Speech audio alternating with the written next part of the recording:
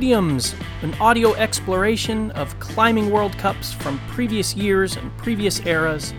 I'm your host, John Bergman. I'm glad you're here. Let's talk some comp climbing.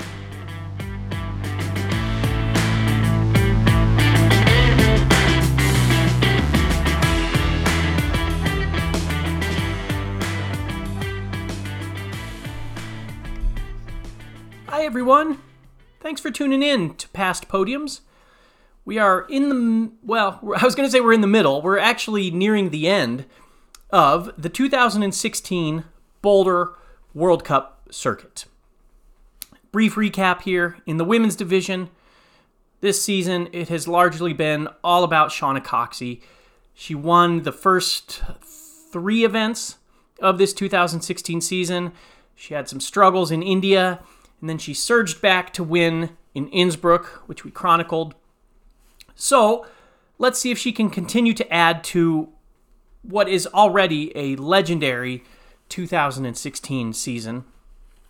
In the men's division, there hasn't been one single person who's been quite as dominant, or even not even close to being as dominant as Shauna Coxey has been in the women's division. But in the men's division, we've seen Alexei Rubtsov and Rustam Gelmanov. Both of them had some early golden moments. We've seen Kokoro Fuji and Tomoe Narasaki. Both of them traded some wins.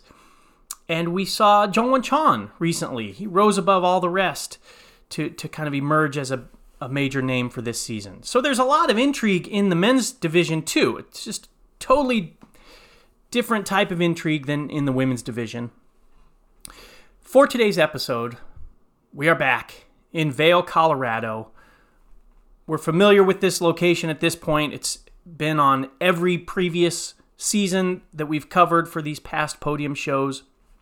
Once again, the World Cup for this year was part of the Mountain Games.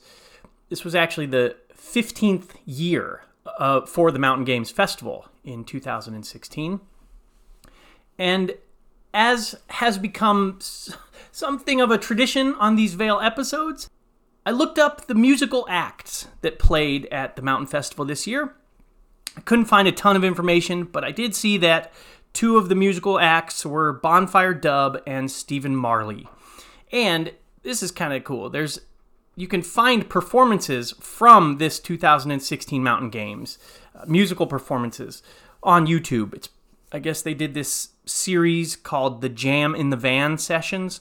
So if you just type in the 2016 Mountain Games, Jam in the Van, all that stuff, you can check out the music if you want. Anyway, on to the bouldering. The final round was on June 11th, 2016. The live stream begins with Charlie Bosco. He's been a mainstay so far. He's again in the commentary booth, and he's joined by American Kyra Condi. That's kind of a cool coincidence to have Kyra on the call, since I talked previously about how this 2016 year was historic for climbing in regards to its Olympic inclusion.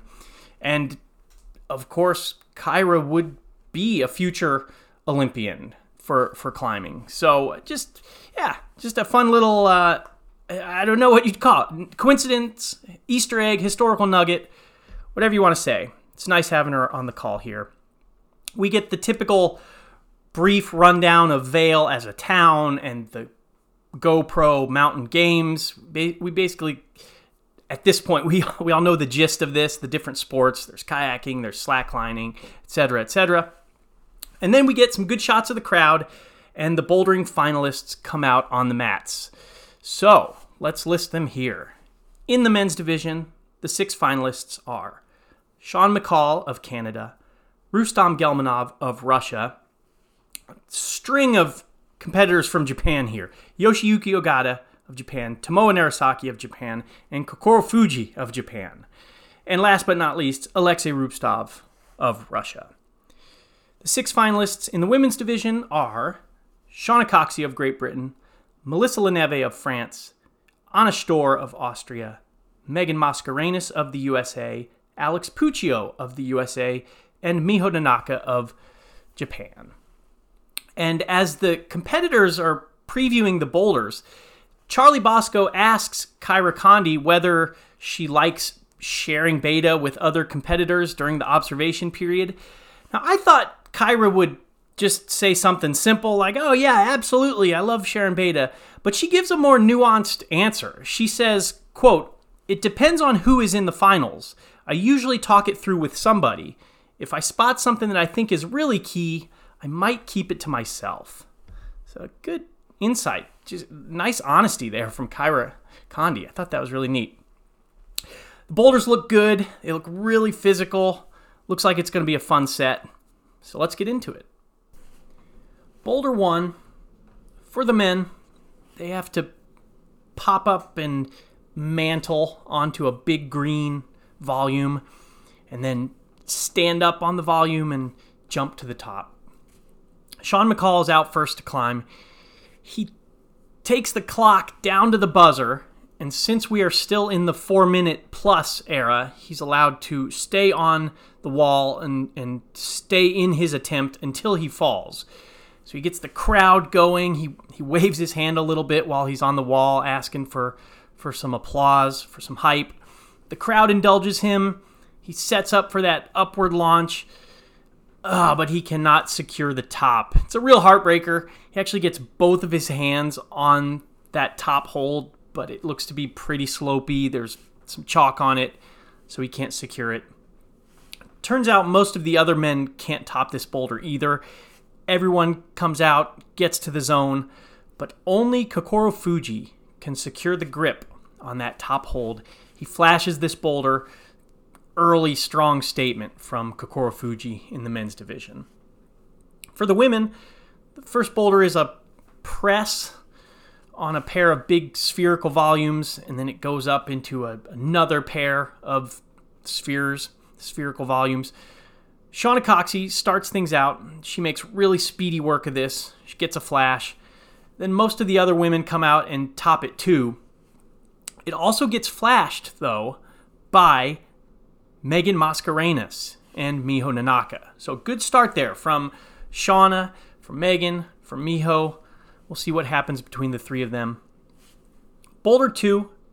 The men's is a pair of huge black slices, big black volumes.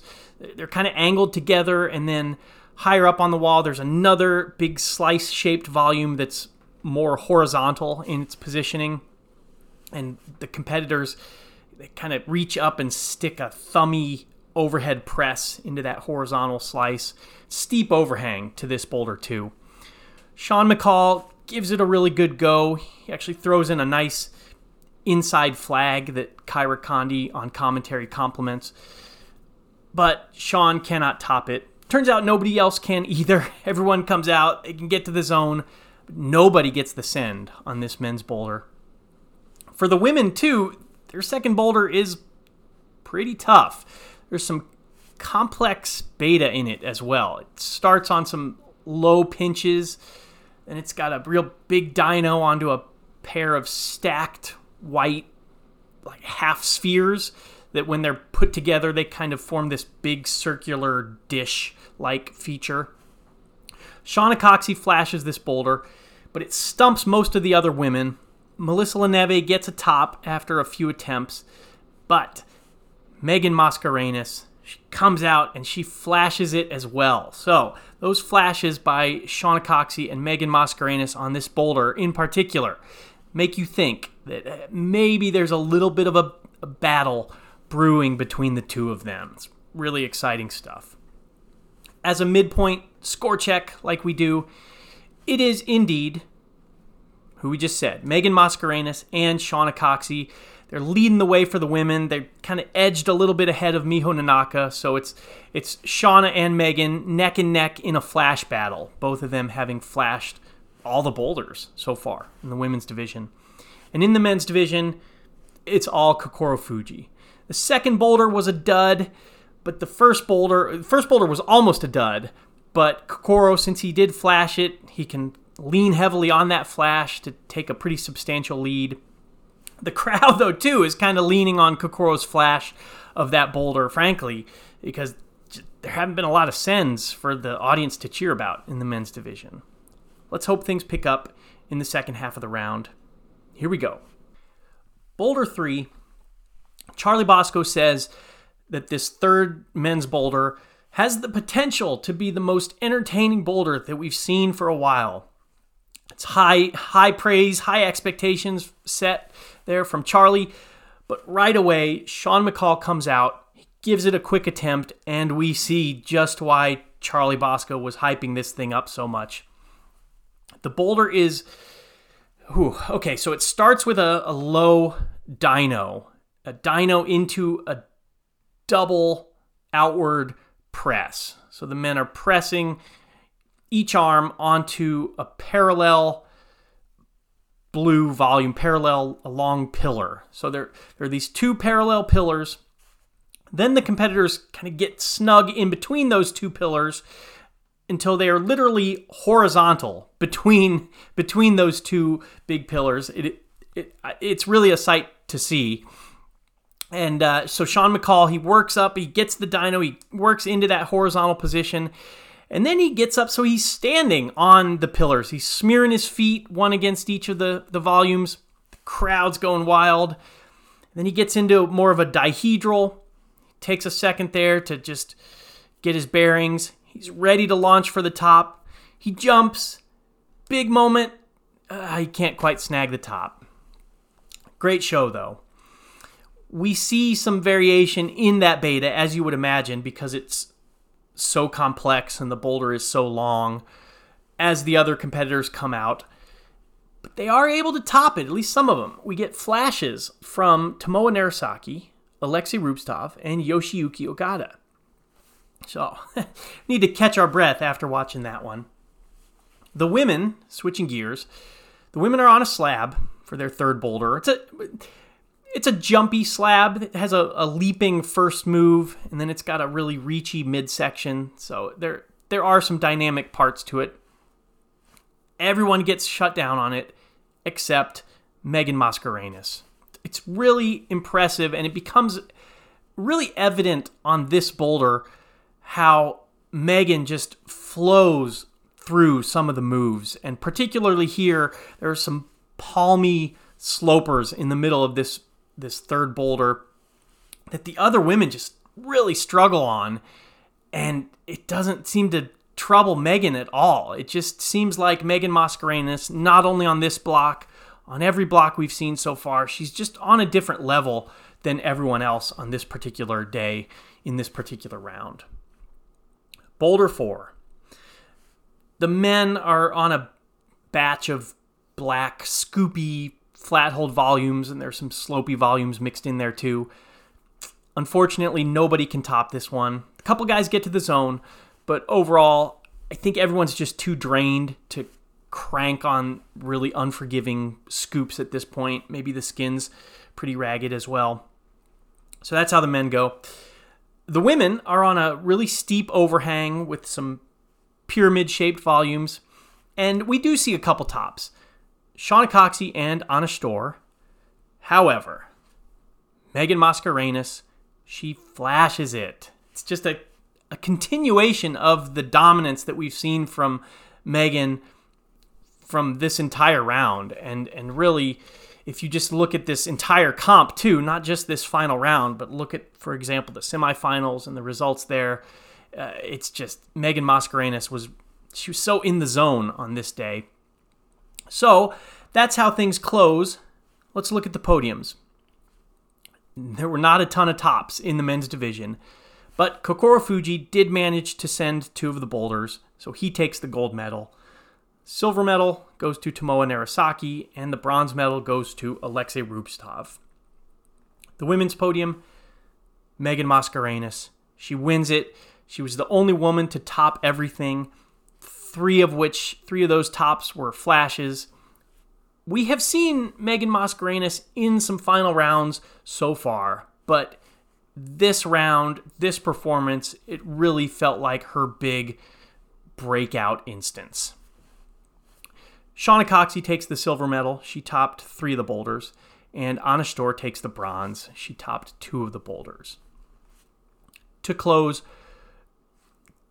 I highly recommend anyone who likes the history of the World Cup scene, anybody who likes the American comp scene, go back and watch this event, watch this final round, and see what a force of nature Megan Mascarenhas was. I remember it when you watched this in real time, it really felt like Megan Mascarenhas was going to be the next massive name on the World Cup circuit. I mean, you had Shauna Coxey looking so impressive throughout so much of this season, and Megan Mascarenhas just comes out and just significantly surpasses Shauna in this particular competition. Now, time will tell in these past podium episodes whether it turns out to be true that Megan Mascarenhas remains a massive name or the next massive name on the World Cup circuit. We'll see. But for now, go back, just watch her flashes on the first, second, and the fourth boulder.